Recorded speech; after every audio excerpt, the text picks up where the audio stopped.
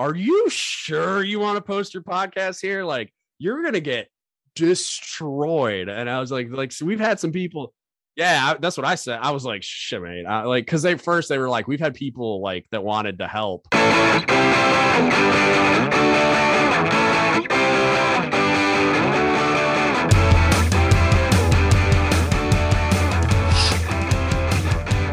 Got it.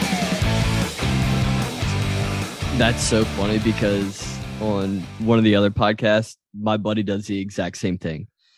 What says got it? Yeah. As soon as I hit the record button, he's like, I'm got old. it. Yeah. I'm old and technology confuses me. That's funny. But welcome to this week's episode of which podcast? Yeah, I know, right? Ah, shit. I'm going to use it for both. Idiot Friends and Two Dummies and a Microphone. Damn. All right, cool. I get to be an idiot friend. I'm in. Yeah, there you go. But yeah, double exposure, twice the fun. It's like double mint gum. That sounded mildly pornographic, but I'm still in. I'm still in. All right, so we have the host of D-Guts podcast. He runs I would say a semi leadership developmental type podcast. That is semi. Shit, just because you do other things. Like, don't make me knife hand you on video. I'll fucking do it. It's mostly because like when I come over, I feel like we talk about leadership things. But my aspect is a little bit different than maybe some of the people that you're used to talking to. For sure. And that's just one of the things. Yeah, we'll get into all that, I'm sure. But I appreciate you coming on. I mean, who knows? This could go anywhere. Fuck yeah, I'm in, dude. I'm excited because it's cool because like I'm usually the one doing the work and like I have to edit it afterwards, and it's cool to just like hit and run. You know what I mean? Like, yeah, I'd be like, gotta stop, and I just gotta show up and say some stuff that I hope is interesting, and then fuck off and let you guys do all the heavy lifting, and yeah, it's good stuff.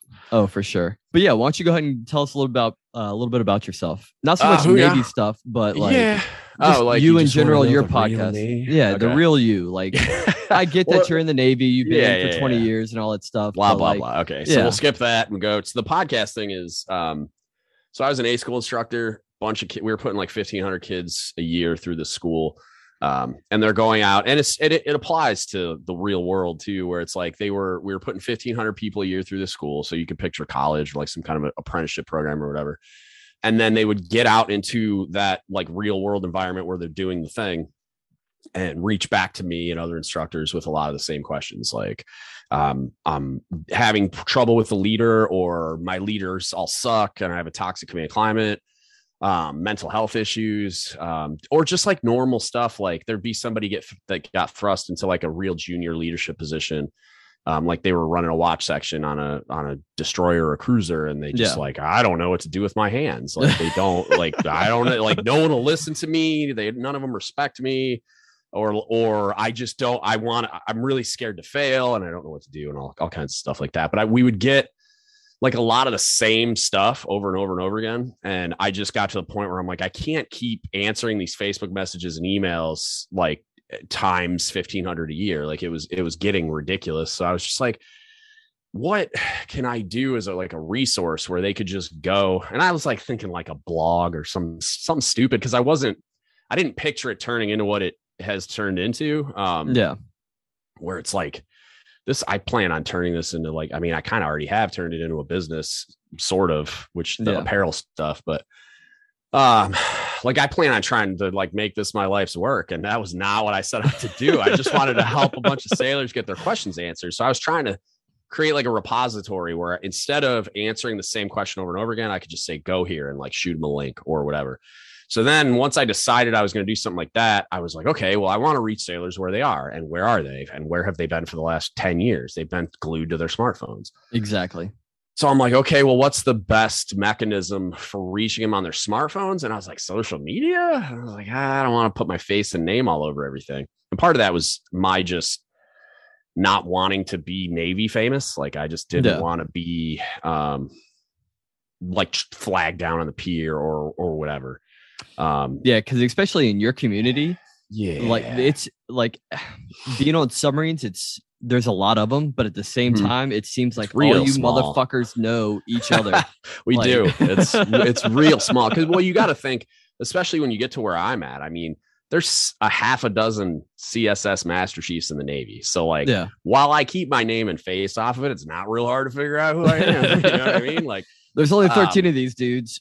And it's like, even when I was a senior chief, there's only like 28 of us, I think. There's not many. So it's like, there's 2 dozens that have, so it's even easier now. But for you, it'd be a baker's dozen. There you go. You're not wrong. Cook pun. This it's usually I wait till about halfway through the podcast to drop cook puns on people because most people have tuned out already. But so I've been drinking, so it's all right. Yeah, nice. I settled on a podcast for a couple of reasons. They seem to be getting more popular. This was before Joe Rogan and all that was like he was doing it, but he wasn't as big as he is now. And I had just started listening to him and audiobooks as well. And so I started I was listening to Joe Rogan and some other stuff. Jocko podcast is a huge influence on me. And so I was like, all right, I'll do a podcast. And I never thought I thought I'd get a little bit of attention, but it was more just like, I didn't really care. I just wanted to be able to send somebody a hyperlink and there's this repository of information. And like in my job that I was on an Army base running the schoolhouse, and we were all in the same building. So like every food service school for every branch of the military is in the same building. So I got to see how the Air Force and Marine Corps and Army did it. And there were some Coast Guards in it, but it wasn't their full on schoolhouse. I mean, let's be honest, they're not a real branch. I'm kidding. Phil, stop yelling. My buddy Phil's at BMC in the Coast Guard. He's good. Go check out They Had to Go Out podcast. It's sick, but I love those dudes. I'm just giving them shit. It's Department of Defense now, but I mean, whatever. I mean, I can dress up and play military too. Fake it till I make it. No, they still get good. I love those. Yeah, they're amazing. No, they're I've met some badasses. But I got to see how they were doing it. And what I discovered is that like in trying to figure out how they did food service, I discovered all these mechanisms for leadership development. Like they get, and they'll be the first to tell you that it's far from perfect, but they get mandatory schools. There's an airman leader program on every Air Force base. There's a NCO academy for every like MOS, which is like a rating in the Army of the Army. And they have to go to these academies or schools or whatever at every level of promotion, like as they go. The Marine Corps has mandatory PME. I forget how they deliver it, but they all have something and it's mandatory and thou shalt go to it because they think leadership's important. And again, not perfect, but they have something. And we had command delivered PO indoc that usually didn't get done ever. Like, and so good night. That was like, I remember going to PO indoc, and I did it by myself when I made third class and second through class. This book and let us know when you're done. Exactly. Like exactly what it was. They're like, we threw some PowerPoints together and this is how you're supposed to advance, like be ready for the next level. Yeah, it was hot garbage. If it even happened at all, which on a lot of the boats I was on, it never even happened. And they just put it in fleet temps and moved on with life. So, I recognized this huge gap. And that's when I was like, holy shit, like we're not even trying. And I was pissed. And then, so I started the podcast, but it was more still in the vein of like, I just wanted to help these junior sailors. Like I just wanted to create somewhere for them to go. I'd shoot the hyperlink out and I would I started a website and all this crap just so they had somewhere to go. And I don't even know if I started the website immediately. I think it was just the podcast, and then it evolved from a couple like Instagram and Facebook and the SoundCloud account, and I got it on iTunes and all that crap. Yeah. Then I think I did the .com and all that other crap later when I realized that, oh, there's a big need for this. Like, and there was a demand signal immediately, and I was just like, oh, okay. So then it was like, what can I do for like everybody? Because that was the other thing I noticed was a lot of the positive response I got wasn't from junior sailors, even though like it was, but more of it was from chiefs and officers. And I was like, oh, because turns out we've never taught them this stuff. So I was just like, whoa. So then I started to lean into it pretty hard and it became kind of what it is now. But focused on leadership development and education because then on that same shore duty, I went to the Senior Enlisted Academy the last year I was there. And that blew my mind because I was just like, we have this capacity and we're failing to use it until someone has already had their negative behaviors and lack of education into their brain. Yeah, they've had it reinforced. Like we're positively reinforcing it with awards and promotions for 15 to 20 years. And then we're like, okay, now we're going to teach you leadership. Like those dudes, like I would say there was definitely a lot of really amazing people there that were there to learn. right? But they were the minority. I would say it was probably like 60-40 roughly, where it was like 60% of the people there were checking a box because they knew it would help them promote, or they knew eventually it was going to become mandatory for them to promote, which I mean, it still kind of isn't. They keep saying it is, and then they waive it. But they weren't there to learn anything. They were just like, I already know what I'm doing. I'm a master chief already. Yeah. Like, what are you going to teach me? And it's like, it was like too late to reach most of those people, where if you had a bunch of third classes in that room with that type of capacity and structure built around supporting that type of leadership development education, like, good Lord, like the improvement in quality of leadership from the very beginning, and followership and communication and just everything, you'd see such dramatic improvement in mission accomplishment across the board. I think it would like bewilder a lot of really smart people, but here we are still not doing it in any meaningful way, even though the NLEX stuff is promising. But so yeah, man, that's what it turned into that. And then I leaned into it, and then based on like the response combined with how much fun I had doing it, it evolved into this thing I didn't even imagine. It is fun though, because I was listening to a podcast today on work, right? Yeah. Or while I was driving into work. And I don't know if you have the same mentality, but doing the interviews and being able to talk to people, like I don't know if it's an affliction or an affinity for knowledge, but I just love talking to people and just seeing what their way of life is. Yeah, I've learned, and this is people are proud. I probably get laughed at when I say this, but I've learned a lot from and model a lot of what I do after Joe Rogan and how he does what he does. And it's like, people kind of laugh because he's Joe Rogan, but if you think about it, he's also the most successful podcaster ever on the entire 100%. And it's not even close. Yeah, so it's like 17,000 or like 1,700 podcasts that he's done. Like, he sat down with 1,700 different people and had a conversation with them.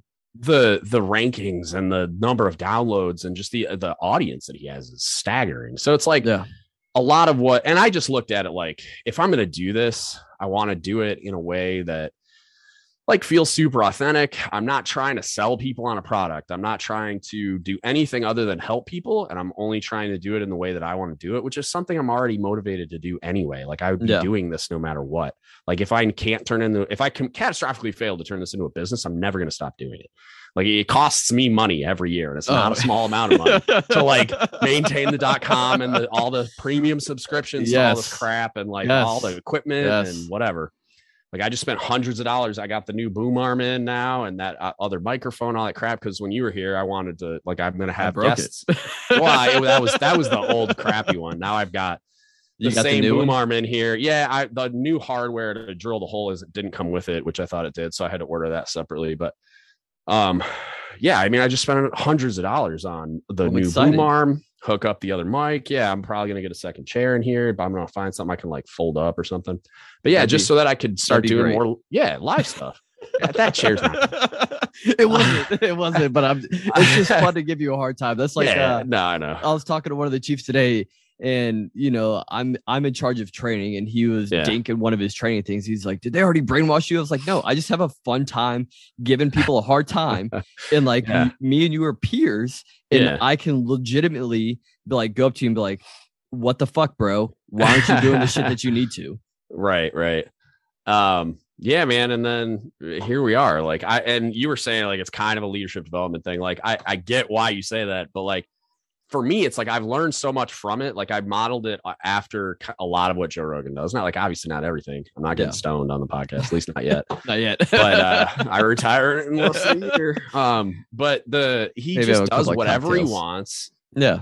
He does it in however he wants, like whatever he thinks is interesting, however, you know what I mean? And like, I'm sure like Jamie and the guys that produce it have noticed certain things, and like, he's obviously improved over time, and he talks about that openly, but he's still really authentically him, just does whatever he wants to do, however he wants to do it, talks to whoever he wants for however long he wants. Like, you know what I mean? And so that's what I kind of decided I was going to do from the very beginning, is like, but it's aimed at helping sailors. Like, that's the whole point. So it's like, I'm going to talk to people that I want to talk to, that I enjoy talking to, but it's always got to have some type of mechanism built in where like, how is this going to benefit sailors? And it's like, it might just be like they find your podcast and get like you were saying last time when we recorded on my side, like the laughs and like getting to hear a couple of dudes in the military shoot the shit, like just that all by itself adds value to a lot of people, especially veterans that aren't in anymore. And so it's like, even if it's just that, I'll do it. But then like I do try to focus most of it on like leadership development education, whether it's me talking about experiences or telling stories, or it's doing formal topics. And like Paul Kingsbury with your dink ass, you owe me a Foundations episode. But like I just texted him earlier because he said I was going to have it on Thursday. He just got hired in a new job though. He's super busy. But he's a retired fleet master chief that's about to be doing the Foundations. Yeah, I know. You said Thursday, motherfucker. No, it's fine. I love that dude. But stuff like that, where he's going to start doing the more academic type stuff that the HMC that's busy with OCS now, he was doing for me, but like all that kind of stuff. And now we're on YouTube. Go check it out. youtube.com/DGUS or Don't Give Up the Shit podcast. But right now it's just the audiograms, and I'm messing around with a lot of other stuff. But eventually, like when I retire, it'll be the video podcast, and I'll probably go live and like shit like that. And so it's growing a lot because I'm so passionate about the stuff. And like I hope to like teach at a university eventually and just shit like that, where I found like my second mission, post retirement via this thing. So, and that's one of the things that we talked about too, like the animals and the baby animals. The cubs play with the parents, and that's where they learn how to develop their hunting skills and fighting skills and learn how to stalk prey and do all this type of stuff. And one of the things that we as leaders don't do is that type of interaction. And that's one of the things like I've tried to take on board since the last time that me and you talked. Like I have a shop of 2, and which is a lot different because I came from a ship of I had 30 people that work for me. So trying to incorporate that type of stuff, but it's I wish chiefs did it more, man. Like, or just officers and chiefs or whatever, where it's like we shoot the shit a lot, but like we don't always, like it happens, but like we don't purposefully sit around and like talk about leadership development stuff. And we definitely don't sit around and talk about like this is what happened today with my guy. Like unless somebody's venting or asking specifically for help, like shooting up a flare, which I don't think happens that often just because male pride. Like it's just a thing that like, at least on submarines, it's there. I know like we have females coming in obviously but I haven't been on a boat with female chiefs. I had female officers on my last boat, but you don't get to have those conversations. And it's like, why don't we do that more? Because you got to think like the whole like cliche of like, and it's like, it's not a cliche so much as it's like a real, like, I don't know what the word be, like iron sharpens iron. What'd that be called? It's not a metaphor. A fucking, I don't know, a saying piece of shit people say. But it would happen if we like blocked off time to just sit around and just like share stories of like what happened to us that week and the struggles we had as leaders. And then you're like sharing like, I had something like that happen to me. This is what I did and it worked really well or whatever, which I find that there's a huge appetite for it with the podcast, man. Like I had a fucking email bolted fucking push pins to my bulletin board that I don't know. You probably didn't see it because there's shit all over the walls in here, but it's an email from a fire controlman chief on submarines that like told me I fucking changed his life basically. Good. And I like that. I didn't set out to do that. And I've gotten other ones like that where you've completely like unfucked my whole worldview. I was jaded and bitter and angry and was giving up. And like, you completely reinvigorated my desire to be a chief. I'm like, what the fuck? Like I was just trying to help junior sailors, like figure some basics out. And then it evolved into this thing where I had chiefs reaching out, telling me, oh my God, like you completely blew, like, you know what I mean? And it's like that kind of stuff. It's like, why? Like, and I'm not saying like the appetite for more, like to build on top of the pre-existing stuff, if it was real in the Navy, wouldn't exist. But like the stuff like that, like getting that type of a response from people that have been doing this job for this long, like the fact that void exists and I can get that type of a response from somebody just by doing what I do is like awesome. Don't get me wrong, but it's also kind of troubling. You know what I mean? That the fact that there's not a mechanism already built in for these people to be getting what they need from the organization, like from the like some kind of formal schooling or education or whatever. And unless you luck box your way into really good mentors, like, or read a bunch of John Maxwell books, even though that's not my favorite thing, it's like, you're not gonna get what you need. You know what I mean? And it's like, I don't know, man. It's a little scary, but I don't know. It's probably going to pay my rent too. So we'll see. I mean, I'm going to see how it converts, but like, there's such a crazy appetite for it in our community specifically. Oh, well, yeah. It blows my mind. And the thing too is like, it's a never ending cycle either. Like there's always new people that are coming in that are looking for the exact same thing that you're putting. Yeah. And it's like I just messaged him back because I finally listened to the Permission to Speak Freely guys. I listened to a couple episodes because the first one, it was like they were supposed to have a guest and they flaked. So it was kind of like all over the place, which it seems like theirs are kind of like that anyway. But like I messaged him back saying, hey, like if you guys want to come on, like I'm in. I'm supposed to go on in January. Oh, nice. Yeah. One of the things they said was when they first messaged me was about how like I'm an example for like other people trying to do podcasting stuff, and I was like, huh? Like I'm barely literate at this stuff. Like, I mean, that's how I feel, but like I've been doing it for a really long time, and so I think people look at me like I'm some old pro or something. Well, I mean, and two, it's like it's one of those things. Like at the same time that you do something and it catches, and then that wheel starts spinning and everybody wants to hop on the bandwagon of what you have. Yeah. And I mean, I don't even know if that's what happened. I've yet to have somebody be like, I started a podcast because of you or something like that. That'd be weird, but it'd be cool. But like, and that's funny that you bring that up too. Right. So, my buddy has a Brazilian jiu-jitsu podcast, Travis Model. Okay. It's called, oh shoot, I don't have my phone. It's not the one with the 2 blue belts, is it? I met some guy through my wife's friends that has a jiu-jitsu podcast that's called like God, I haven't listened to it in a minute, but like maybe I might not even be subscribed to it. I don't remember. I know I listened to a few episodes, but it was a couple of blue belts just talking about their experience in jiu-jitsu, which, you know, they at a blue belt level, you know, just enough to be dangerous. You know what I mean? And it's like, it's probably theirs. That'd be interesting. Dang it. I can't find it. I don't know. I might not have subscribed. I might have just searched for it and then listened to some, but either way. Yeah. But yeah, no. So, and he's the reason why I like, yeah, me and Lucas like talking to each other. Me and Troy like talking to each other. And we have all this stuff. But like the real reason I jumped off the deep end was because he had a podcast, and I was like, if Travis can do it, then I can do it.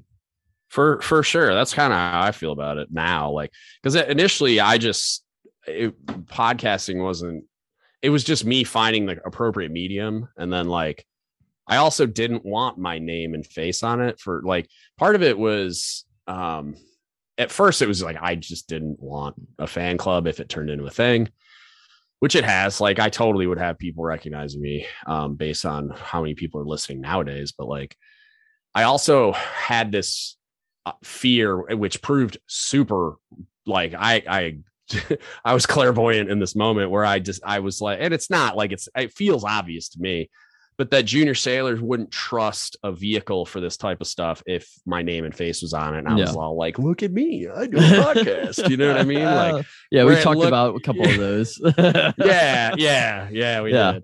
And there are examples of that out there where I'm just like, you can't really believe that this gigantic ego stroke resonates with junior sailors. Like where when the way I wanted to construct this, and I might never use my name, even though my face might end up on it.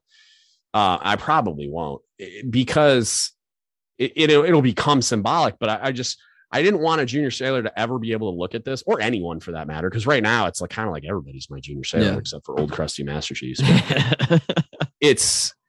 I didn't ever want a junior sailor to be able to look at it and think that I was trying to do anything except help them. You know what I mean? Like what do I get out of this? You know what I mean? Like and for me, it's a selfish endeavor because I get a lot of satisfaction out of those messages and the response, and even just watching like the number of listens tick up, you know, like our episode dropped today. It's over 100, or it was over 100 in like an hour. Good night. And it's like, and I'll check it right now for you. Here you go. I'll send you a screenshot. But yeah, Elbows Tight like was the podcast. 102, huh? Elbows Tight was the podcast. Oh, okay, yeah, it's not that one. Yeah, that's a good Brazilian Jiu-Jitsu or Brazilian. You have been drinking, young man. Good lord. But yeah, Brazilian Jiu-Jitsu podcast. If y'all are interested in that, and I know that you just started, and I talked to some cat today that came up to the office. He's like, Chief, I do Brazilian Jiu-Jitsu, and I'm like, okay, awesome. Like that's how the conversation started, and so we started talking about that, and I was like, people that have just started love talking about it. I've only talked about it once on the podcast and got a bunch of eye rolls from listeners, and I was like, all right, I probably won't bring that up again. No. But it was with another dude that does jiu-jitsu. It was that Kevin Murphy dude, the No Fat Chiefs guy. Oh, dude, I love that. He's awesome. Yeah. Like I haven't met him, but you should talk to him, dude. He's deployed right now, or I would have had him on again already. Yeah. I asked him about it, and he's like, I don't remember when. I think he gets back like January or something. So OPSEC shipmate. Wow, sure, okay. Like that wasn't even close to violating anything. So fuck my ass. You'd probably I do that to people all the time on Facebook.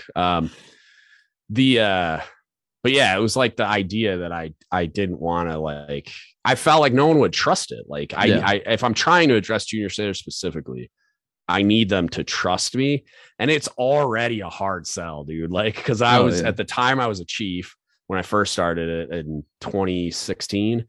And it was like, I already know they don't trust me. And because I was like close enough to being a blue shirt that I still remembered not trusting chiefs. And so I was just like, they're not going to trust me. I'm going to be preachy in a way to a lot of people, like, because I'm trying to find the bitter, jaded dudes that like, or people that like are about to like say fuck it and get out. Like that's who I was really after. Not like I don't want to be a resource for everybody, but like there's a lot of people that have a lot of bad experiences with untrained, uneducated leaders that have just been promoted because quotas. And it's like, those are the people I wanted to reach. And I've succeeded quite a bit, but like, dude, I get annihilated on Reddit sometimes when I post episodes there, where it's just like, I just have somebody eat my soul because I'm a chief. And it's like, it's super transparent when you see it happening. Here? Like, I'm just the whipping boy. Like, and it's fine. Because I've had some people, the moderators. Yeah, that's what I said. I was like, the R Navy. Like, because they were like, we've had people like that wanted to help. They were like, are you sure you want to post a podcast here? Like, you're going to get destroyed. And I was like, so we've had some people. Send it. Yeah, that's what I said. I was like, shit, man. Like, because they were like, we've had people like that wanted to help come and then like go running into the hills because of how their soul got eaten. And I'm like, first of all, I have no soul. Second, like, I'm a submariner. Like, better people have tried and failed. So like, I've got thick skin. And it's like, you might be right, but you're not. Like, I'm telling you right now, like, I'm not going to go anywhere. Like, because I had a couple nukes or like, good Lord. So I posted it might have been I did an episode with the dude that runs the Reactors Critical. And I think it was that one where some poor nuke, man, it was a surface nuke. I forget the rate. Just like this super long diatribe attacking me, but then just like sharing their experience and how much it sucked. And basically like they were just telling everybody and me how they got abused by the Navy. And I'm like, okay, let's talk about it. Like, instead, I didn't like fight back at all. I was just like, good Lord, like, I'd be super open to talk to it. Even if you don't want to do it on a podcast, like if you just want to shoot me a message. And they weren't into it, but like I ended up talking about it on I think I might have done just another episode with the Trick guy, or because I know I did a few with him, but they weren't. One of them was for the teaching of the creed stuff.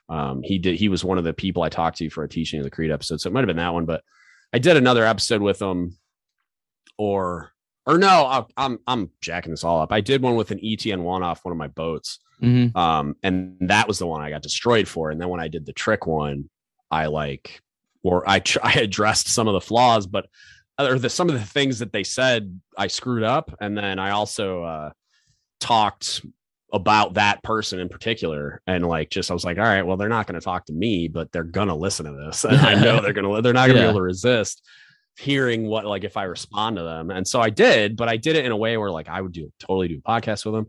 and just like empathizing with like, look, man, I know. That's why I devote all my time to doing this podcast, so that like I can help people like you get through the negative leadership experiences you're having, because these people are uneducated and don't have the tools to be the leader that you need. So like, I'm doing it for them too now, but that's not how I initially started. I started for people like this Nuke.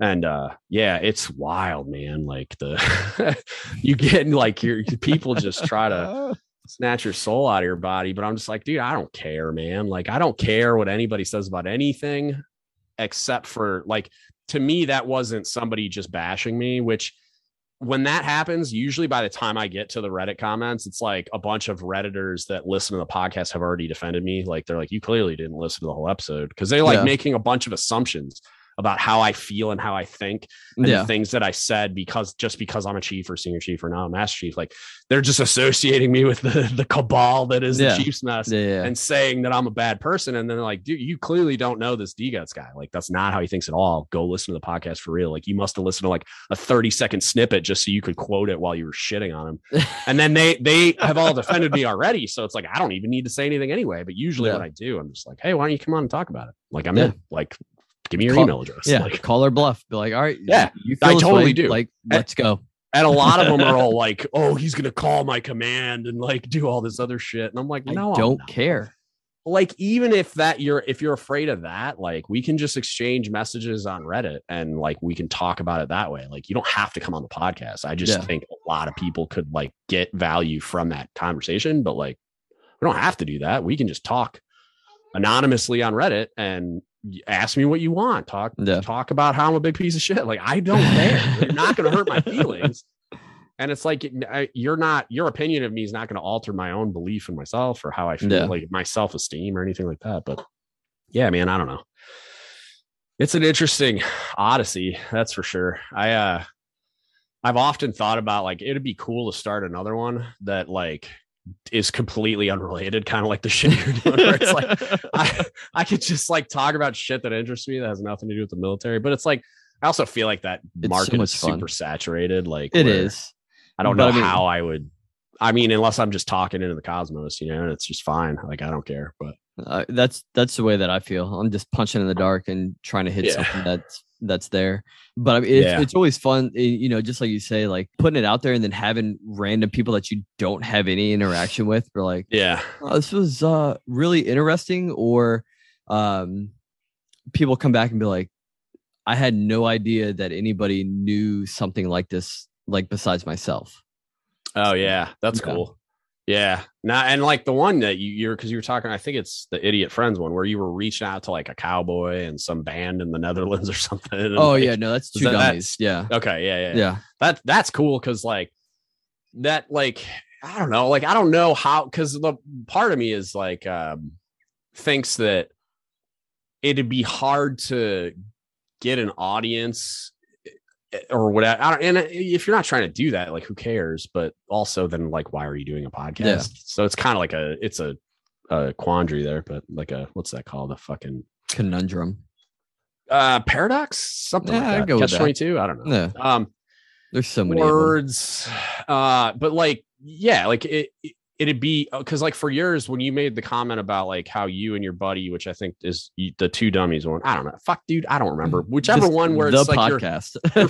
You're function of talking to your best friend every week. It's like that made me think of like, if I were to do that, both of them are veterans, and it's like I would do something in the lane of like veteran stuff, which again, I mean, there's a lot of podcasts for that kind of stuff, but like one of the things that I hear pretty universally is that like it's kind of like, when you're a guy off one of your ships that like is just like begging for his DD-214 blanket and can't wait. Fuck the Navy. I can't wait to get it. And then 6 months out of the Navy, he's wearing like his boat hat to college and like is super moto on like Veterans Day and like all this other crap. It's like, those are the guys, like everybody gets out and misses it, but you don't miss it so much as you miss the people. And so it's like, being able to hear the conversations, because like I got a really good response to the Goats After Dark episodes where it's like me and 3 other chiefs just talking, like bullshitting, like we're in the mess. Yeah. And that's what people are like, for junior sailors think it's cool because they feel like they're sitting inside the Chiefs mess hearing what really gets talked about. Yeah. But then Chiefs are just like, man, that was cool. It felt like I was sitting in a Chiefs mess, and I haven't done that in 5-10 years or whatever. Yeah, no. Those are my favorite episodes. Like, especially for me transferring to short duty. Like, you can go back in there, you can just play it, and you're like, oh, this is what I used to like hear in the background as I would watch TV, or this is what I would fall asleep to in birthing, and like hear people talk about what's going on.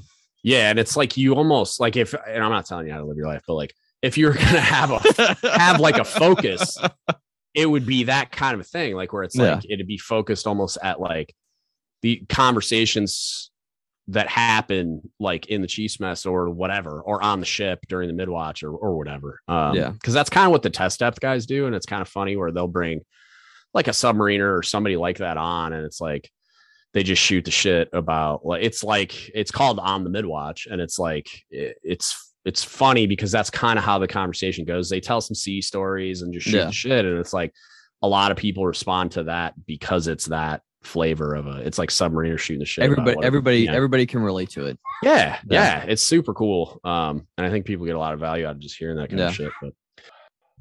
But so when I was over at the house the other day, we talked about VR simulation. Okay. So how close do you think we are to living in virtual reality? Because you said there's a good chance we're already there. Yeah. So I talked to my nephew about this a lot.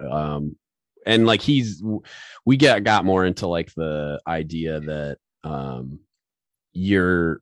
whole thing is a simulation in that you're living multiple lifetimes over, like basically reincarnation, like you're living multiple lifetimes over and over until you learn what you're meant to learn. And you and my wife have like the same aspect, because we feel like we're going through the same thing with our kids. Like, why are our kids the way that we are? Mm-hmm. Like, what are we supposed to learn from them because of the things that we didn't learn in a past lifetime? Or it's just like you have to go through, because my nephew was like saying that he thought we were living the same exact life over and over again.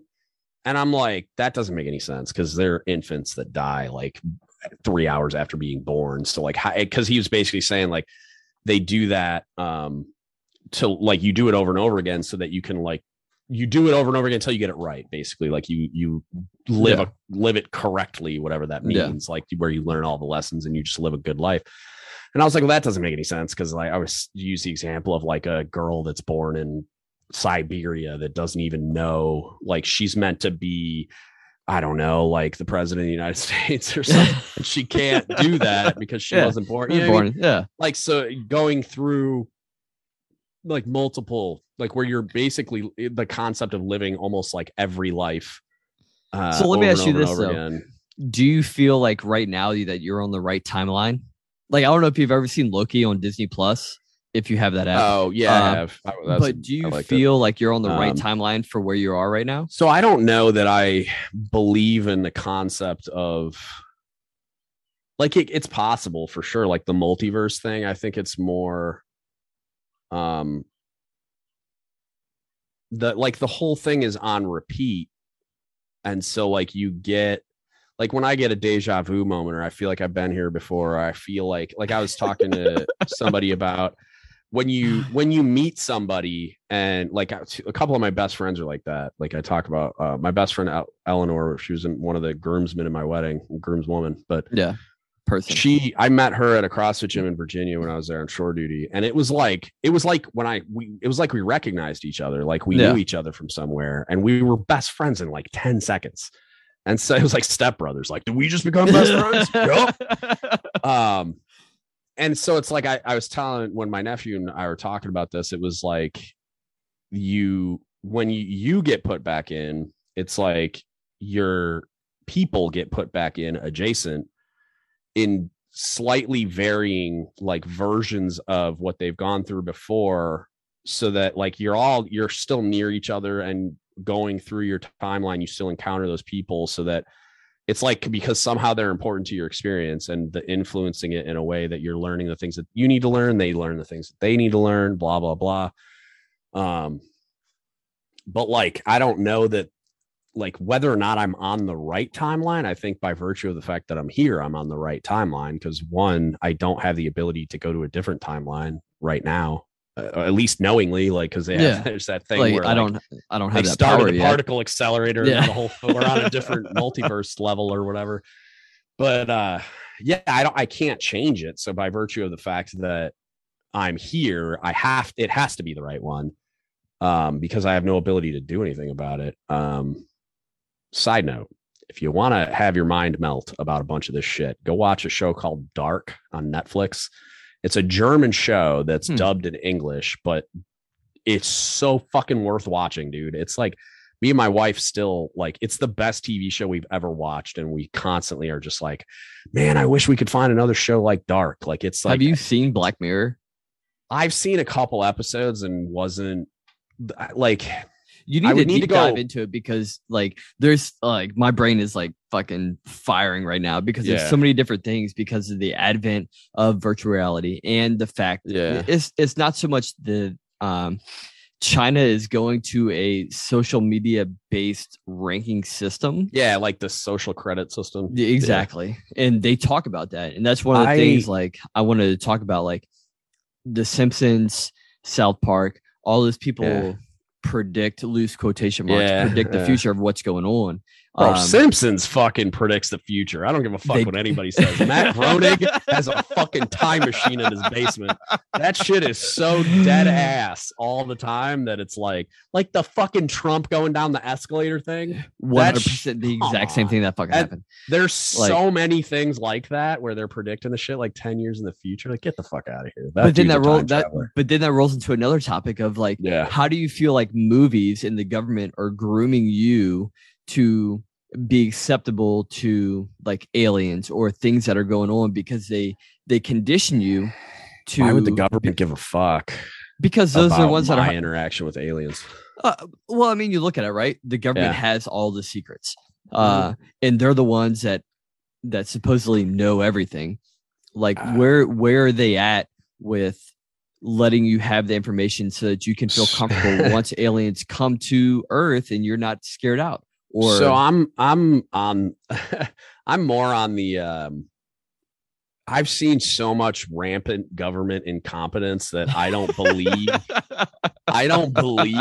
in their ability to do what other people believe their ability. You know what I mean? Like, there are certainly secrets, and there are certainly like things that have happened that remain classified that we don't know, and shit like that. But I think the depth and breadth and like just overall scope of what people think the government's capable of and what they know that we don't and all this other shit, it's like, it's not even fucking close to what people think it is, most likely. Because like, I can tell you there's a lot of stuff that, like, I have a top secret security clearance. I've been read into special programs. Like, I know a lot of shit.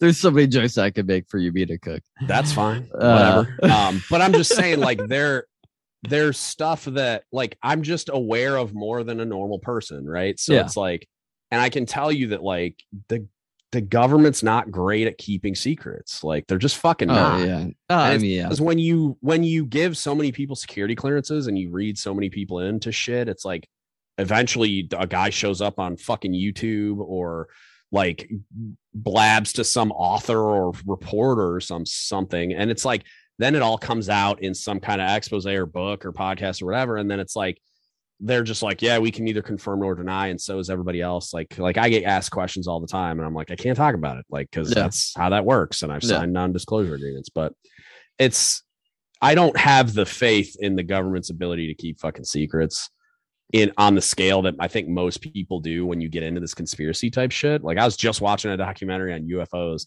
and it's like a lot of the shit, like, I'm looking at, I'm a natural skeptic, and it's not because I don't want to believe. Like, I think fucking aliens are 100% real. I don't think, and we'll get back to why they are the only life form in the universe. Hang on, we'll get back to why I think that they might not be. If we're not in a simulation and the universe is actually what people say it is, then by virtue of it being this infinite fucking thing where infinite possibilities, you know what I mean? Like, there's no way there's not life somewhere else in the universe. However, what I also think is that if, like, I view the whole timeline or reality simulation, whatever the fuck, more as like the kind of how the Matrix was constructed in that movie, where it's it's like a timeline that it like you go from beginning to end, and then we get to this point where we just eat ourselves, you know, and that point where where our civilization as a whole eats itself is when we get to what you were describing, where we basically are like putting ourselves into a simulation via technology, just coming to this apex where we would rather like live in this sedated state where we're basically in a real life, not real life Sims game, where it's like we would just rather do that than be in reality. Like in the movie Inception, where you go in and there's like this underground thing where they're all hooked up and like they would just rather be in a dream. So it's like, I think that reality will, or something that looks sort of like that will happen eventually. And that's just kind of where the timeline is like, all right, it's fucking over, reset. You know what I mean? Yeah. And you go back to the very beginning, and then it's like the timeline could reset just like it could with the redistribution of us through reincarnation or whatever you want to call it, where you're going in and like a guy like me. So it's like, I feel like I've been the person that people are like, oh, you're an old soul. Like my grandma used to tell me that. And my there might be something and a bunch to of other people. Right. And I agree that like, I think there are new ones and I think there are older ones. And I think I'm one that's probably been around for a while, and there's a reason why I am the way I am. But then I get into like, but then you like, there's this complexity that I even find a hard time processing, where it's like, my brother used to say, and he would use the Matrix as an example, where like they're in the training program with the girl with the red dress, and he would be like, you ever feel like a lot of people in your life are just fucking extras? Like they're just part of the furniture. You know what I mean? Like they're just there to populate your simulation, but then there's characters in it that are important. 100%. Right? And you know what I mean? And so I'm like, well, then are those people just part of the furniture, or are they? Because every time I've veered off and like went to find out, it's like, I found a really interesting person but it's like, was I meant to do that? Like, was that just a character that was important in my thing the whole time? Or are all the extras not extras? And it's just like that because it feels like white noise, because I couldn't possibly pay attention to everyone. And I couldn't possibly have like meaningful interactions where I form relationships with every single person that I see. So it's like, it just feels like that because I'm not a part of their timeline and they're not a part of my timeline. So they're just part of the furniture by default. But like, good night, dude. Dude, I'm fucking like I'm gonna bring it full circle for you though too, right? Like the sailor that was down in the engine room when he was down there cleaning you, and you went down there to clean with him. Maybe you were his furniture, and like that interaction pushed him to a different aspect. Yeah, maybe, but like, and I believe in free will, and I don't believe in like destiny or fate or anything like that. But bro. Like in general, like that was something me and my nephew were talking about, where it was like I believe generally that there are things that you're meant to do. Have you ever seen the movie? It's a Disney movie called Soul. It's like a Jamie Foxx narrates it. Yeah. Little kids movie, right? So where the souls have like the little boxes they have to fill before they can like, okay, now I'm ready to go to Earth as a human. Yeah. So we were talking about that kind of a concept where it's like, so I'm not destined to be anything, but I have things that are built into like, I don't know, my character or my just like the thing that makes me, where it's like, I am destined to do certain things, like be a leader and be an educator and be an empath and like stuff like that, where it's like, because that's just who I am.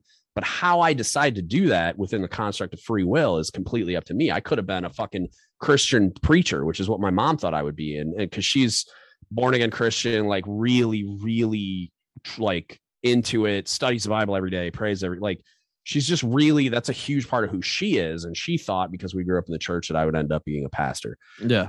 I could have done that. The thought crossed my fucking mind, but then I evolved in a way that, like, based on all the inputs and stuff, that I don't believe in religion so much as I believe in there being a high power and like stuff like that. Like human constructs of religion, I think, are fucking crazy. Yeah, because I mean, and not to go off down this tangent, but the theory of religion is passed down from word of mouth and then was written down, and then you go from here, and then man-made. Like it is. You know, it's man's attempt at understanding something that's beyond our capacity to understand. I think like which is a hyper object. What does that mean?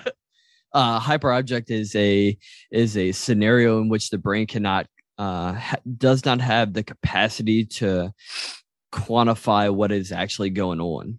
Yeah. And like, I have a lot more faith in the brain's capacity to do certain things than I think science probably does or whatever. But also, like, because I'm really looking forward to when I retire, like experimenting with psychedelics and stuff like that. Because my nephew has done a bunch of stuff and he's described certain things to me. So is my niece, which they're all older than, like, you say that and people think of kids. They're all over 18. Yeah. But I'll tell you right now that psychedelics are previously before you were in the Navy. Yes. The experiences were very third eye opening into what is going on actually in the world. The thing that I was just watching this documentary about, I think it's on Netflix, might be on Amazon Prime, I can't remember, but it's called Life After Death, and it's like about near-death experiences. And I've seen that one. Yeah, what people like it got into some weird stuff with like mediums and all this stuff it was clearly a bunch of grifters that were just completely full of shit. But the part where the people were sharing the like what happened with the near-death experiences, and then just based on, I've heard a lot of people through Joe Rogan's podcast and some other ones talk about DMT experiences and like ayahuasca and all this other stuff. And then my nephew he's had experiences with acid and shrooms. Same. I think that's it. I don't know. He might have done some other stuff, but that's what we talk about. And he has some crazy insights from that kind of stuff. And so I'm just like, I'm really looking forward to those experiences just to see how it alters my capacity to interpret certain things, or like how it changes my understanding and like how I interact with the world. Because like, I can tell you right now, like just based on 20 years in the military and the cancer and all this other shit, like I am a giant tense ball of anxiety that has trouble interacting with a lot of things without wanting to just burn it all to the fucking ground. So I'm really hoping so one thing that's going to happen soon, I think Friday, I'm going in to I have really bad sleep apnea. So I'm going to get a machine that'll hopefully fix that. So bad sleep exacerbates fucking everything negative. Oh, yeah. Like it just fucking kills everything. Yeah. So I'm hoping that helps a lot too. But just like the way in which I interact with everything, I think will be improved via that. But then I also think it could be improved via like psychedelics and the experiences that I could have, where I would feel like you kind of like what you said, the third eye opening thing. I feel like my inability to currently process those things could be that could be rectified by that experience, where a lot of people talk about how like when you do those things, like you interact with other beings, whether or not that's your own mind just expanding and talking to you, kind of like where you're having like an internal dialogue basically, or you're literally connecting with like somebody else. Yeah, something else or somebody else or whatever. I still think it would inform that understanding. And so like, that's why I'm really excited about doing it. But yeah, I don't know, man. Like I look at it like there's things that I'm meant to do. I have the free will to decide how to do them. And that's kind of like the destiny part of it, where people try to quantify like the meaning of life or whatever. And it's just like the reason why you're here. Yeah. To me, the reason why I'm here is to just like pursue those things in the best way that I can, while having like the most positive interactions that I possibly can with everything that I interact with. And like, what sucks is right now I have a really hard time having positive interactions with anything. Like I'm a lot better than I used to be, but I'm still like, I used to be a lot more curious about other people and and I do it more through the podcast, because I feel like the detachment of doing things like this remotely kind of like relieves some of the anxiety that I have about doing it. And it relieves some of the, I don't know, the whatever like triggers that negative response, like whatever filter I'm going through when I like, I interact with like normal people at a grocery store, I get irritated. You know, like, it's like, it's stupid because I should. So let me ask you this though: were you anxious when, like, I know that you've done a couple of live podcasts with somebody else in the room, and I've done one other one. No, I haven't. That was the only one I've ever done. Oh, really? Yeah. Were you anxious before that happened? Yeah. I was. So what was going through your mind as, like, you knew that I was coming over? Like, because it's not like I've always been like someone that I don't really care what other people think of me. And that's what's weird about it, is it wasn't about, like, I wasn't worried about what you would think of me. And I'm not, worried about what I think of you, because I already think you're cool. So it's like, whatever. But it's more like I always feel this risk of the negative interaction happening for whatever reason. And sometimes when it does happen, I feel like I don't have control over it. You know what I mean? Like when I get fucking spun up, sometimes I'll have to tell my wife, like, just fucking leave it alone. You know what I mean? Like when I get, and she can tell when I'm starting to get grumpy about something or whatever. And it's just like, sometimes it'll be because me and her will have a conversation and she'll say something that, like, I don't know what it is or why it happens exactly, but it'll just, like, I'll feel my blood start to fucking boil. And I'm just like, stop, like, we can't talk about this anymore. And she's gotten really good about actually stopping, but it's just like, and it's not rational. It's just like, it just happens sometimes. And so, like, sometimes I have those types of, like, mood swings, or I don't fucking know, whatever it is. Like, I interact with the world in a way that something fucking comes back and I'm just like, it pisses me off. And sometimes it'll just happen for like, for what I can only explain as no fucking reason. You know what I mean? So, like, I think that was part of it. Was it's easy for me to, like, but the reason I want to know is, like, why though?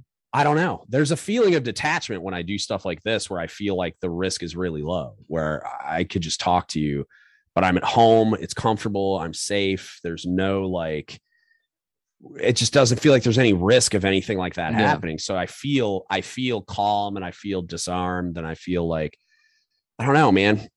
Some of it I think is a sense of control thing. Like, one of the things my therapist and I talk about is the things that he's noticed, just based on what I've shared with him, that seem to spin me up, are things I have no control over. So, like, I have complete control over how I react to, like, what people think of me. So I've told him, like, if somebody walked up and told me they thought my shirt was fucking stupid, I'd be like, all right, whatever, your face is stupid, go fuck yourself. You know what I mean? Like, I don't care. And I wouldn't get spun up unless I thought it was going to turn into, like, something physical. Yeah. But, like, I don't give a fuck what you think about anything. Like, really? Like, you know what I mean? Like, I value your opinion in particular, but, like, if for some reason, like, if the next day, like, somebody played a recording of you saying this guy's fucking stupid, he doesn't know anything, I'd be like, all right, whatever.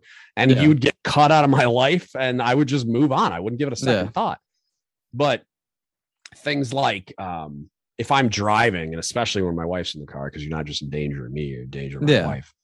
When I'm driving and someone drives like an asshole, and even if it doesn't endanger me, but it's just fucking dumb and it could have, or they're just being stupid or whatever, I'm like ready to pull over and fight somebody. Like, I spin up really fast. That's like laying on my horn and flipping people off. And like, and I don't get that vibe from you.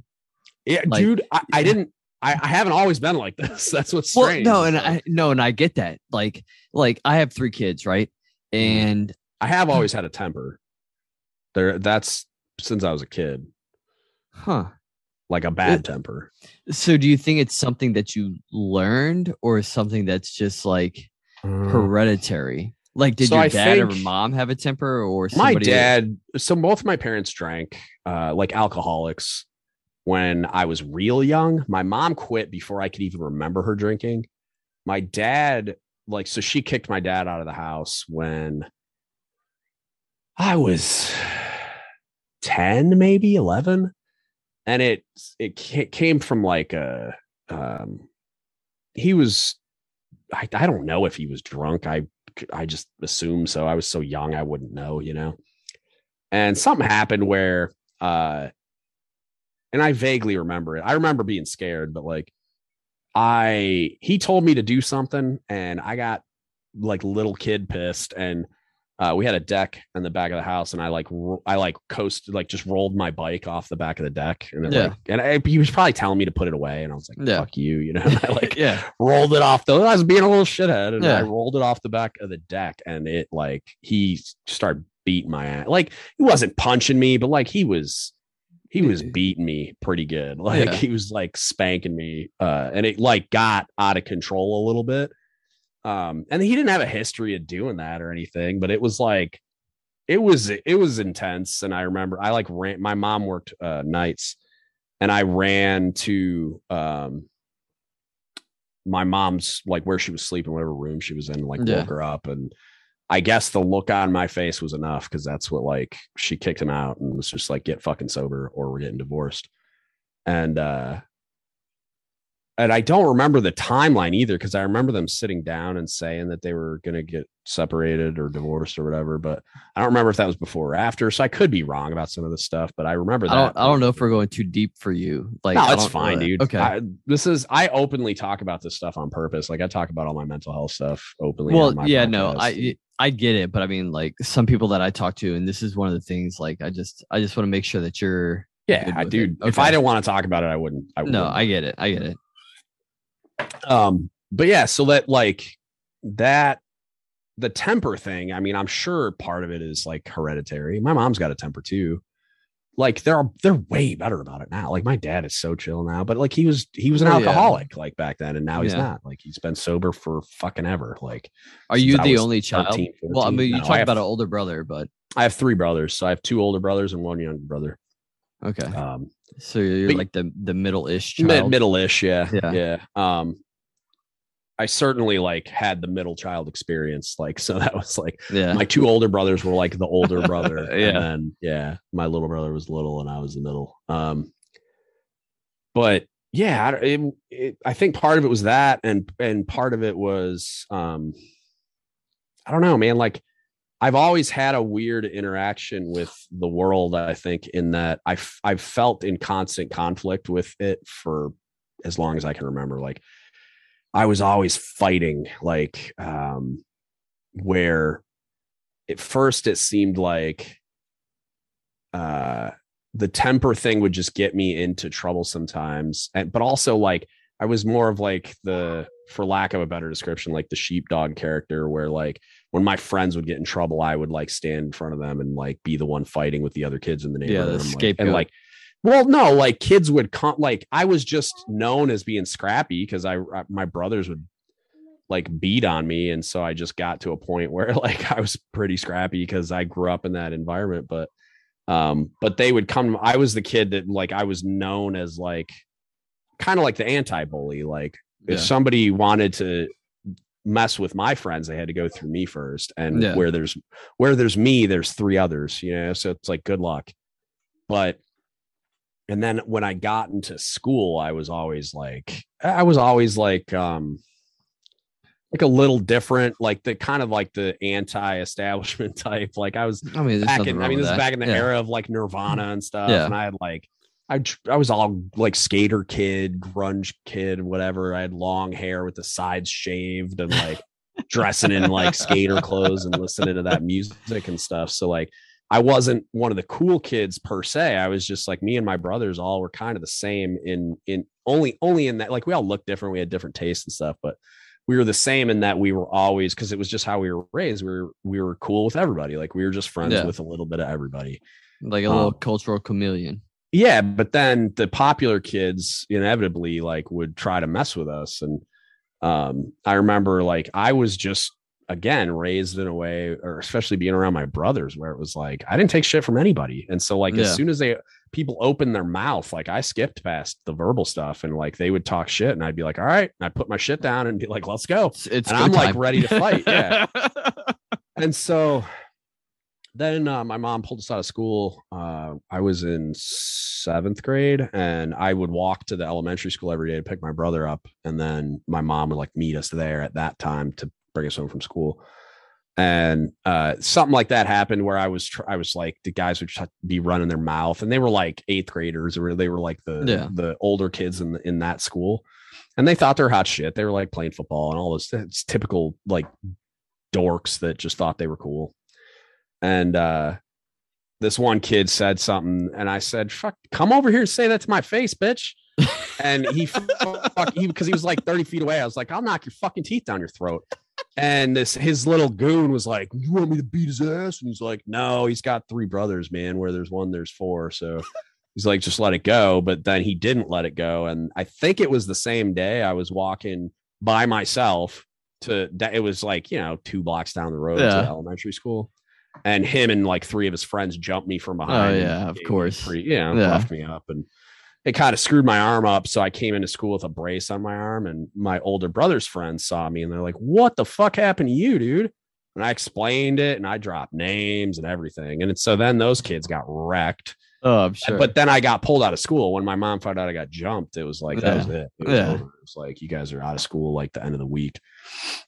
And so then it was like, I'm in conflict with my parents all the time. It was always something, and some type of turmoil.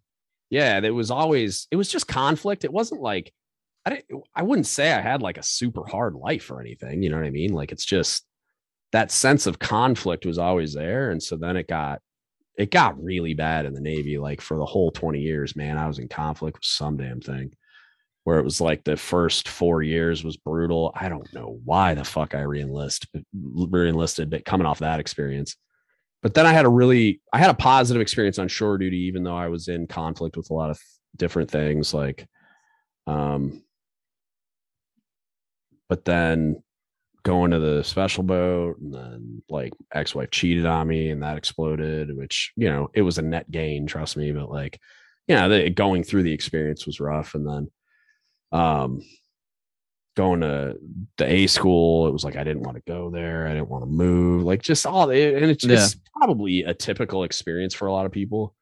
But then I also always I have this programming where I don't know how to not like go overboard almost with everything. Like, so if there's a thing that I'm committed I feel the same way. Like I like with this podcasting, I dive deep into everything. I read articles. I want the things to be the best, and I immerse myself in the aspect of like, this is going to be my life now.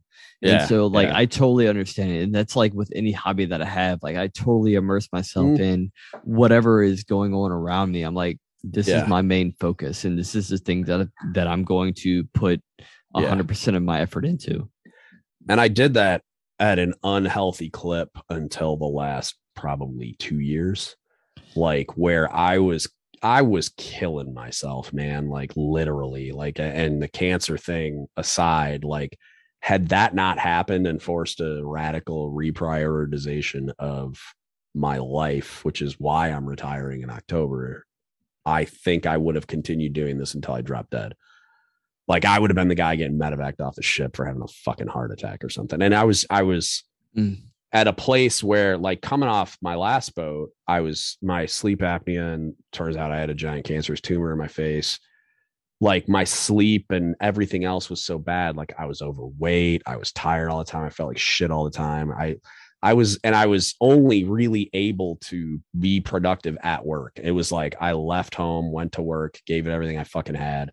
And even that, I didn't feel like I was operating at what I considered my 100%. Yeah. So that was pissing me off. But then when I got home, I was fucking useless, man. Like, my wife for a long time was giving me a hard time about like how I wasn't doing anything and I wasn't productive. And like, she would want to do things or spend time with me. And I'd come home and want to like fucking go to bed at like 1800, you know what I mean? Like, but I'd also stay at work late a lot because I'm a fucking masochist. Like, if there was something that required a chief's attention, I was fucking there. And it didn't even matter if they were my guys, you know, like, and that's I feel you on the same aspect, because I mean, that's what happened to me. My wife is like, Like I would stay at work, and like the commute for me, because I worked in Everett from Silverdale, like I had to take a ferry and would go from there like every day. That's gross. I would wake up at 3:30 and catch the 4:45 ferry, and then I would go to work and I would be there at 6. So from 4:45 to 6, I was commuting to work, and then 6 o'clock would start my work day. And then like depending on what was going on, like it was difficult for me to leave work because I knew that I would have to go and wait. And I was like, oh, if I just wait another 30 minutes, or if I just this time, I'll skip traffic. Exactly. I talked myself into staying at work till like 18:30 a whole bunch of times just because I'd miss traffic. I'll just get some admin and then I'll have to sit in traffic. Yeah. And then at the same time, it's like, oh, well, such and such is here and they have a problem. And then you want to fix that. Yeah. And then you go, then you get on these different tangents, and it's like, like, where does that work life? Oh yeah. Or you're getting home and you put the kids down to sleep, and then you go to sleep, and then you don't ever talk to your wife or anything like that. And it's like it took a toll on my marriage life. So like, I completely understand where you're coming from. Yeah. And it was a big part of it was I'm confident I could have done both. Whether or not I would have just then ended up staying at work till 2100 every day because I had all that energy. I don't know. Probably I'm an idiot. But it was like I wasn't taking care of myself. I wasn't getting enough sleep, obviously. And then turns out like I had all those issues, which then my wife feels bad because she was kind of giving me grief about being so tired because she was reading it more as me being lazy than me being tired. And it was like, I was trying to explain it to her, but there wasn't a reason why. I was just like, no, like I feel like my soul left my body. It's not like, and a lot of times it wasn't even sleepy tired. It was just like, I felt like I needed to lay down and not move. Like it was just, I was just fatigued in a way that's hard to put into words. And then I find out I'm sick because like at the very end of that boat, I thought I had just a deviated septum and the sleep apnea was what was killing me, which like it is, but that's not what it really was. Right. So I go in, like we're going to the shipyard. So I tell my doc, I'm like, hey, I need an ENT consult like now. So he gets it for me, and I go to the Naval Hospital, and they're like, yeah, you got a badly deviated septum. There's something growing up there, but we'll just take that out while we, they thought it was just some random benign growth. Or like, there's something growing up there, but we'll just take it out. Yeah. We'll take that out when we fix your nose. And I'm like, all right, cool. Like, and then, and this was based on her like scope in my nose. Yeah. So she couldn't see everything. So then she gets back, the ENT surgeon there, and she's like, actually, we're going to send you to the Army hospital because they have rhinoplasticians, and I think it'll be better. It's just more complicated than we thought. Yeah. So I think it'll be better suited there. So that I go there. They say the same thing. This rhinoplastician guy or whatever comes in. He's a civilian, but he's like, oh, yeah, benign growth. No big deal. We'll fix your nose, take it out at the same time. So they schedule my surgery. And this is right as COVID's exploding. Mm-hmm. So, how big was it? Oh, dude, I don't know. It was starting to go up into my brain. It was in, so it's called I forget the technical name's like impossible for me to say, but I had a tumor on my olfactory nerve, which is like the smell nerve. So if you look at a thing, it like comes down from the stem of your brain and kind of goes down. Yeah. So it was growing on that nerve. Good night. And it was going, I apparently had it for a hot minute, and it was growing up into my brain. So they schedule my surgery, still thinking it's a benign growth at the Army hospital. I go in the morning of the surgery. I'm like in a hospital gown, got an IV in, getting ready to go in. And then some Army captain comes in. I've never seen this guy before in my life.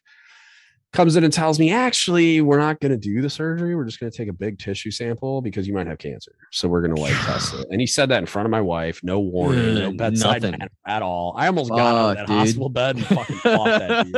I was so pissed. So then Atlanta. So then they do that. So they take the tissue sample. 3 days later, I got a rare form of cancer. So then I go to they refer me out to like a university hospital where they actually deal with this stuff. Yeah. And luckily it's like one of the best cancer hospitals in the world. So I go there, and it's like talking to fighter pilots. They're like, we're going to cure the shit out of you. And it's like, you're good. They were excited because it was a rare form of cancer. They're like, we'd never get to fucking do this shit. So they I signed some piece of paper so they could study my tumor and whatever. But like, so then it's like they they kind of briefed me on what's going to happen. They're like, we're pretty sure that we can do the surgery by going through your nose, but we might have to split your head open and cut your forehead out and like relax your brain and then pull it out. So you might wake up with staples like ear to ear, like the headphones, right? So yeah, so that was scaring the shit out of me, dude. So I freaked out. I was like, I need a will. I need you and Ashley need to be married like yesterday. Were you not married at the time? No, we were engaged still. We were engaged for a hot minute. And so then I talked to my legalman chief and she was like, is your family crazy? And I'm like, no. And she goes, just get married. Like that'll cover it. Like she'll get everything by default. And I'm like, all right, cool. Cause legal was jerking me around because they apparently work too hard or something. I don't know. So, but of course they do. The city I live in, like the courthouse was all shut down because of COVID, but they were amazing. Like they jumped through their ass to get me a marriage license the same day I emailed them. And like, they were awesome. So I went in and did that. And then we got legally married a couple days before my surgery. And then that went fine. My wife was freaking out because it took way longer than it was supposed to. So she's like, oh my God, they split his head open and took his fucking shit. And like, he's going to have staples in his head. But it turned out, I don't know why it took the extra hours, but it went great. They said, and they got it all and whatever. And then I did radiation for 6 weeks. And then, I'm good. Like all my follow-ups have been good and whatever. But like that, the way I describe it to people is I've always had the anxiety. And the cancer just like pulled a pin on a grenade where like I going back to like that boat, like I was standing what's called diving officer of the watch, which is like, you're like piloting the submarine. If you think about like the hydrodynamics of like driving a ship underwater, you're basically flying an airplane. Yeah. But you're doing it underwater instead of in the air. Like it's kind of a lot of the same principles and stuff, except you get buoyancy and all this stuff built in too. But I'm the watchstander in charge of all of those things. Like I'm in charge of the people operating the helms and planes. I'm in charge of the person that moves water around to make it negatively or positively buoyant. And I'm in charge of like everything else really. Like I'm the most senior enlisted watchstander on the entire submarine. So I'm not built for that type of, responsibility, I guess, like where like I could have fucking killed people or severely damaged the ship. And I'm just not wired to deal with that well, even though I had a lot of really smart people telling me I was really good at it. And because I kept telling them, I'm like, you shouldn't have me up here. Like I should let me go just do cook things. Like and like there was another watch station called Chief of the Watch. It's like the next one down. It's very like black and white. It's very procedurally based. You just do things or you don't do things.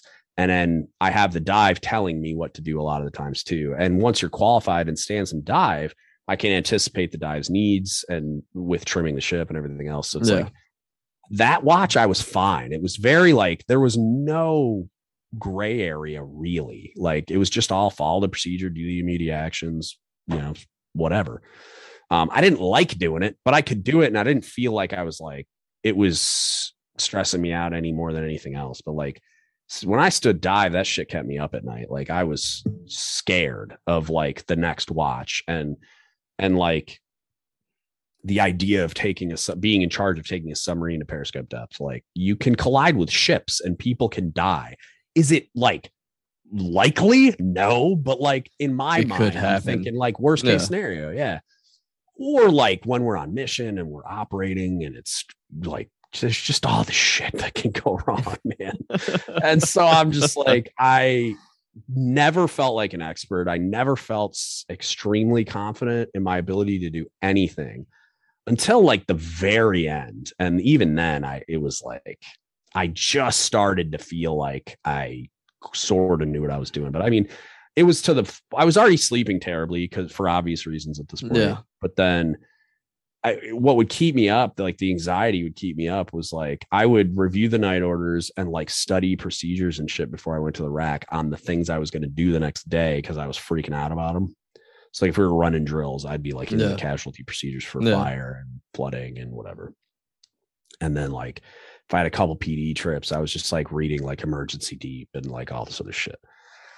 So, and I didn't have time to do that, let alone like it didn't really make me feel better. Like I didn't feel less anxious about it. It probably made it worse.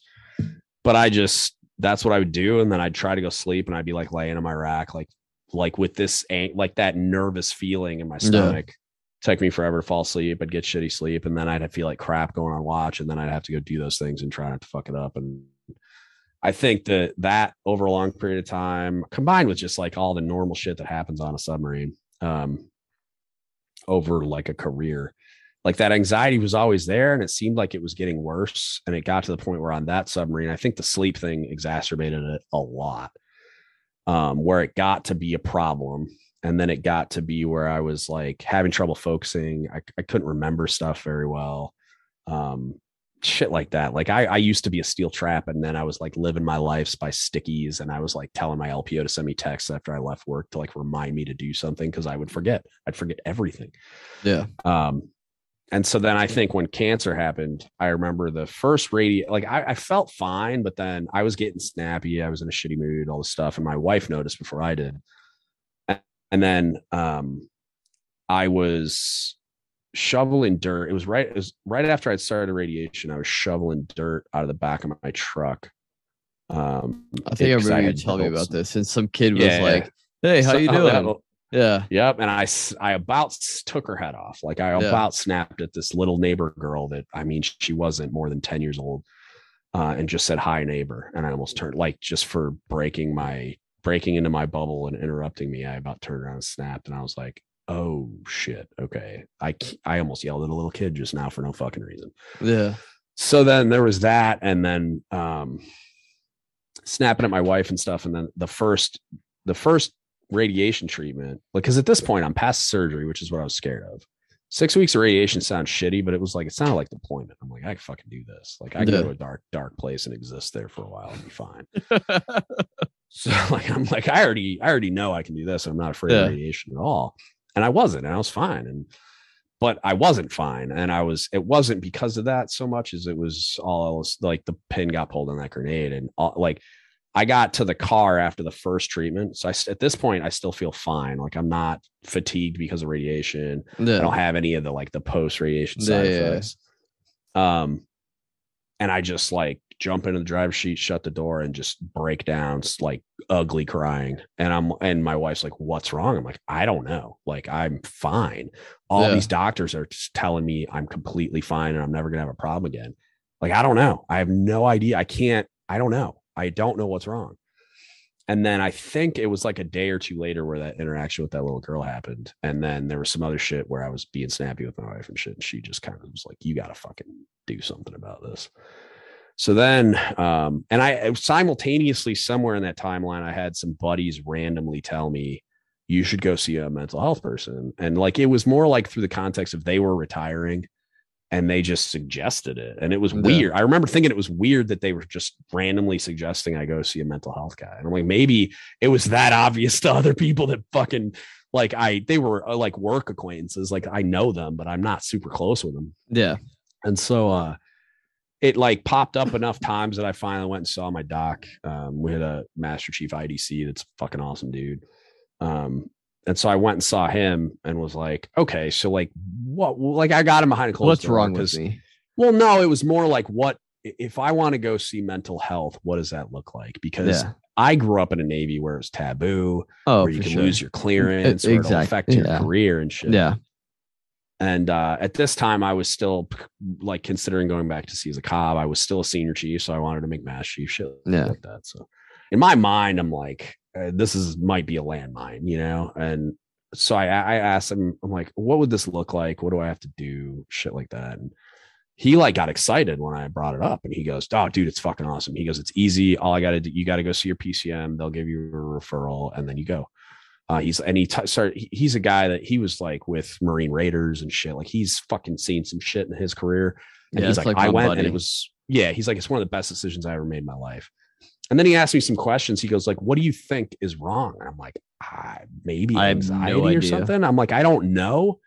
And it's hard to point at something because I don't think like I wasn't afraid of cancer anymore. Like I had all these these doctors were so convinced I was going to be fine. And I believed them because they were really, I mean, they're like top of their fucking field. Yeah.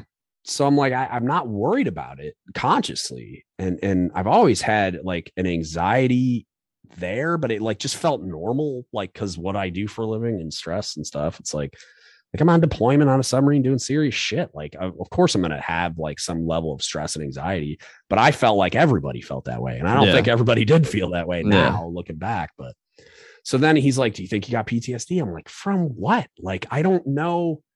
From cancer, from being underwater for X amount of time. Well, like you think about it, but I mean, at the same time, like that stuff has a mental capacity that holds you back. And I know that now, but like at the time, like you say that as a guy that doesn't do submarine things, and people outside of the submarine community view it as this like super intense, crazy thing. To me, it's fucking normal. It's so normal. Like, it's normal to the extent of the fact like I play both sides of the ball, right?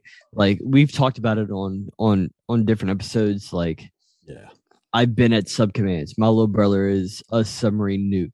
Like I understand, like in that, like just being on a place that you can't go outside has to have some kind of like effect on the way that you on your outlook on life. Like you can't go outside for 6 months. Like you can't go outside, motherfucker. Well, it's not 6 months. It's like 3 months. I mean, the 3 months is the longest for a little more than 3 months for certain classes though, right? But even then it's like a fast boat goes out on deployment for 6 months, but they're not at sea for 6 months. They're not at sea, but I mean they'll do unreps and they'll pull in for a day. Yeah, they'll do Liberty stuff too. Sometimes not it's not as prevalent anymore, but like I mean I've been on a fast boat where we were in a Liberty port for like 10-14 days. Like, so it's like sometimes they get those breaks. It's harder now with COVID, but I mean, it's that stuff wears on you. Like, you can't go outside. Like you're stuck in a capsule. Yeah. But I guess at the time, I look at it now more like that. But like back then when I'm having that conversation, it was just like, I can't point at a thing where I'm like, yeah, I totally have PTSD or I have some reason to have this high level of anxiety or whatever, or a negative stress response, whatever the fuck you want to call it. I don't know. Yeah. My therapist calls it, my diagnosis is anxiety and insomnia or something like that. And I forget, there's like a couple more words in there. I don't remember, but it's not PTSD or anything, but like, I don't know, man. It's weird. Cause like, I just thought it was a normal stress level and like normal for the military. Like I was generally aware that like, I know what I do isn't normal, but it felt normal and it became normalized just because everybody around me is doing the same thing. And to the extent that I'm aware, it was like nobody was going through what I was going through either that I knew of. But then as I started talking to people, like everybody, like my CMC was like, yeah, I went to mental health, and my doc, all these really strong personalities in my life. I had need a lot to go to mental health. Yeah. Like, and so they said, yeah, I went and it was amazing. You should do it. I'm really proud of you for doing it. All this kind of shit. And I'm like, oh, okay. And then it was the new normal. It's been really productive. I still think the reason why I have an issue still is the sleep thing. So we'll see how that goes. But so now, do you talk about the like Navy related stuff, or do you talk about like things that happened to you growing up? It's mostly, I mean, it's kind of just what's happening. Okay. Well, I was just curious. Yeah, it's kind of like I probably talked about some stuff just to provide context, because like there wasn't a lot that happened. Like there was some stuff that happened growing up that I would say like flavored my view on a lot of things. It was like a negative experience that happened, and I learned like, well, okay, I'm not going to do that when I'm a parent or whatever. But like nothing crazy, like nothing that like I can say I haven't spent a ton of time talking about stuff like that. I can't really point at like anything that I would qualify as like childhood trauma or anything besides that experience that I described earlier. even that, like, I don't remember thinking anything of it beyond when it happened. Like, I just remember being scared of my dad for that day. And then it ended up with this, like, my mom kicked him out. But then as a kid, it was like, I missed my dad immediately. It wasn't like I didn't love him anymore or something. You know what I mean? Like, it didn't affect my opinion of him at all. Like, because I knew I had done something that deserved to, like, I knew exactly what I was doing when I rolled that fucking bike off the deck. You know what I mean? Like, it was like a fuck you moment. And I knew, but I was a hothead back then. And so, like, as a little kid, I had no control over my temper. So when I got pissed, something like that was going to happen. Yeah. And I knew I was going to get punished for it. So it wasn't like I wasn't floored by that. And back then, parents spanked. So it was like, I got spanked before. My dad used a belt a few times. So it's like, but that was a different time. You know what I mean? Like, it was.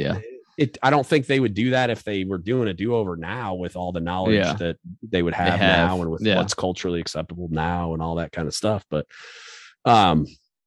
so it wasn't really that crazy of an experience. Like, I don't even put that much weight on it, but that's kind of what happened where, that's what caused I think triggered my parents to split up for the time that they did. And it's what got my dad to realize, oh shit, I need to get sober or I'm going to lose my family. But like, I wouldn't say that for me that was like some super traumatic experience. Like, my dad spanked me, like, shit happened. I fucking knew I deserved it. Like it wasn't like I had it coming. Yeah, for sure. I don't think about it like it was some super negative thing that happened, because my dad, we've talked about it recently where, like he remembers it like that, where I was being a little shithead because I was, you know, and it's like, but like, I mean, he probably went a little overboard, but like, he wasn't like, I didn't have a black eye afterwards. You know what I mean? Like, he didn't beat the crap out of me, but it was a bit much. But anyway, like, I don't have a lot of that kind of stuff. Like, my parents are fucking awesome.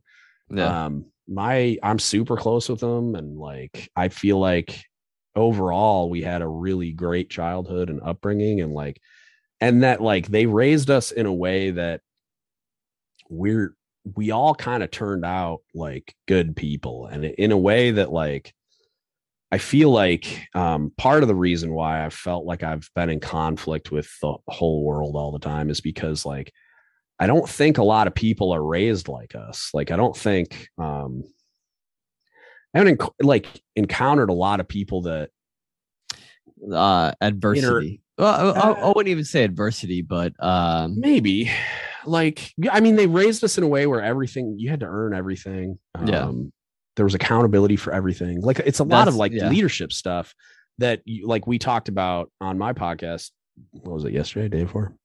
About how like a lot of the kids coming in nowadays, some of their weakness is that they've never done anything hard before, and they've never been like taught the value of hard work, and they've never been held accountable for anything and stuff like that. And it's like, that was the total opposite for me. It was like, I got my first job when I was 12. Like, we always had to like do stuff around the house and take care of things and like clean up after ourselves, and we got held accountable for everything. I think that's the thing, is like the accountability aspect. And like, even with my kids, like, and as much as I talk about accountability, like in the Navy and doing all this stuff, like I don't hold my kids accountable for fucking shit. And they're like, oh, you need to clean your room. No, Dad. Like, fuck, I'll just do it because I don't want to fucking wait for you because you're 3 or 5 or 9 to do this stuff.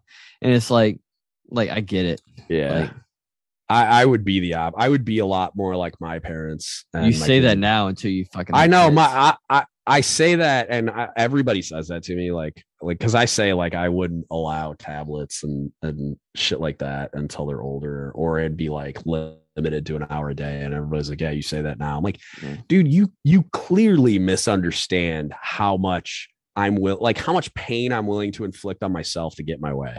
Like, a lot of people think that, like, oh, you say that now. And I'm like, you fucking don't know me like you think you do. If you think that I wouldn't make my life purposefully fucking hard just to win, you know what I mean? Like, just to win that argument of like, hey, clean up your room. No, really?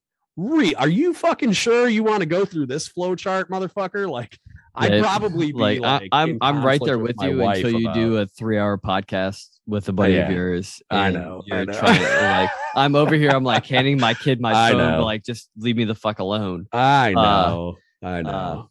But on that, all right, go ahead and plug, promote, do whatever you need to do for. You got to wrap up. Yeah, I got to put my fucking kids to sleep. It's all good, man. Yeah, dude. So it's dgutspodcast.com. You can look up Don't Give Up Shit podcast on anywhere that there's podcasts. And then dgutsapparel.com is the apparel brand. Check it out if you want to support, do it. It's pretty dope gear, if I do say so myself. But 100%. Yeah, man, I'm on social media. I'm on Instagram, Reddit, fucking Facebook, Discord, fucking probably some other shit. I don't know. Discord, what the fuck? Yeah, it was some dudes invited me to that. It's like a chat room basically. But then I did a podcast where it was pretty cool. Like it was a bunch of younger guys mostly that we did like a Q&A, like a live Q&A. You can record through Discord too. It's kind of like Twitch, I think, sort of. People use it for video game stuff, like messaging while they're playing or something. Yeah. I don't know. I don't totally get it, but it's a new audience of people, and we did like a pretty dope Q&A through there that I'm planning on doing another one, but yeah, it's fun, and so I'm on there occasionally where I kind of chat with those guys. But nice, yeah, man. All right, well. Go and check out DGuts podcast, apparel, whatever whatever you're into, all the things. Yeah. And then as always, Two Dummies and a Microphone, Idiot Friends podcast, Gmail, Twitter, Reddit, all. We're on YouTube things. Too. Yeah. Go find us on YouTube. Yeah. Whatever you're into, you can find us on the internet. Just Google the shit. Google it. Yeah. Yep. But all right, man. It was good. Hell yeah. Good talking to you. Appreciate you coming on, and then we'll go from there. Easy money.